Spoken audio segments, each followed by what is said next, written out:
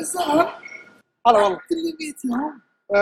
اي انا 100 يوم. هلا وسهلا، شو حالك؟ هلا والله. يا اخي بالله عيني ايش انحف 6 كيلو ما شاء الله. السؤال ذا انا ذكرت 70,000 مره. يا اخي حركه بسيطه، اول ما تقوم من النوم تشرب 3 كيسان مويه. يعني ما تقدر تشرب 3 كيسان مويه لكن حاول، وبعدها غدا بسيط وفطور وخلصنا يا اخي. بس دي طيب بالله. بس اسمع، اهم نقطه، انا ماني مدرب رياضي ولا لي اخصائي تغذيه ولا انسان عندي خبره، انسان صح تجربه. لازم تعرف ان مو بكل رجيم يمشي مع كل جسم. يمكن انحف اسبوع في اسبوع 6 كيلو، انحف كيلوين، وهذه بالاخير سنه الحياه. الله يعطيك العافيه، نشوفك ان شاء الله الحلقه الجايه بامان الله. انت مسوي تيشيرت الرعب الاكبر. أهلا وسهلا، الله يحييكم في الحلقة الثالثة من 100 يوم. عزوز، عبد العزيز، وعسام، وخر. يا سلام عليك. يلا حيهم يا اهلا وسهلا. الموضوع زي ما انتم شايفين، الدب هذا يحاول ينحف لكن ما الظاهر، لكن نبي دعاويكم له. انا ودي اختصر لكم شلون نحفت انا بسرعه. اول شيء زي ما انتم عارفين انه البعثه وكيف غيرت اشياء كثيره فيه. راحت اميمتي الله يجزاها خير ويطول باعماره واعماركم جميعا، اللي هي كانت تطبخ لي وتنفخ لي وتسوي وما تقصر، والوالد القائد برضه ما يقصر. فلذلك الحمد لله قطعت العلاقه مع سيارتي، وقطعت العلاقه مع السواق، وقطعت العلاقه مع كلن. صرت استخدم رجولي، اروح واجي وامشي، والحمد لله. كان وزني 120 والان وزني 73 زي ما انتم شايفين. والغربة ترى هي العامل الأساسي، فعشان كذا حتى وأنت عند أهلك بإمكانك تنحف، بس وقف أكل. بس هذه الفكرة، وقف أكل واستخدم رجلك يا أبوي. نظام سيارة ودباب وروح وتعال، خلاص استخدم رجلك هرولة هي أقول رح طس ذاكر وخل عنك البربسة.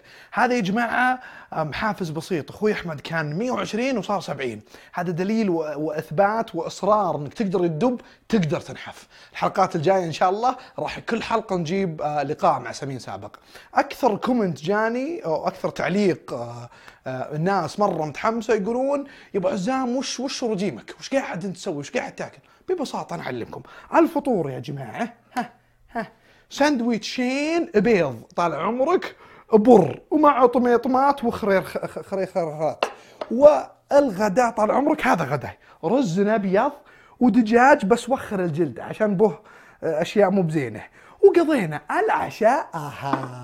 وما أدراك ما العشاء. العشاء اقطع العلاقة، انسى يا حبيبي. فواكه وماء. طبعا لازم ضروري المشروب السحري يا جماعة المويه. قبل الغداء مويه، قبل العشاء مويه، قبل الفطور مويه، وإن شاء الله تنحفون تصيرون أجمل ناس بالعالم. أبو عزام، فتنس تايم وش وضعهم؟ فتنس تايم يا جماعة الله يعطيهم العافية. اسمحوا لي أصور وعطوني اشتراك مجانا أنا والمصور. عطوك يا مصور؟ إي بلا. كفو. وأنتم إن شاء الله يا جماعة، أنتم يا المشاهدين اللي بعد الله حققنا النجاحات ذي، لكم إن شاء الله أشياء جميلة بالمستقبل. بحط إيميل، هذا إيميل برنامج، حطه هنا. تكفى يا مخرج، حطه هنا.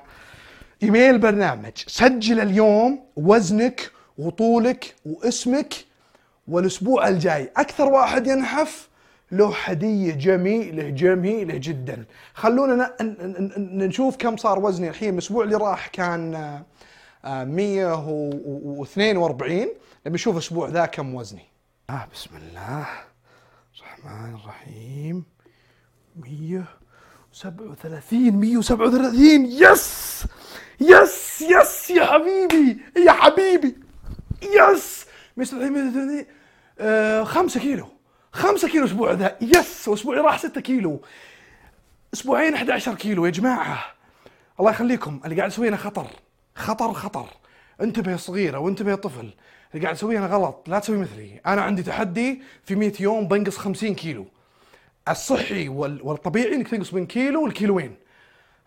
من الفرحة دي ما ادري شو اقول. اشوفكم الاسبوع الجاي يوم الجمعة الساعة 12 1 احنا ننزلها.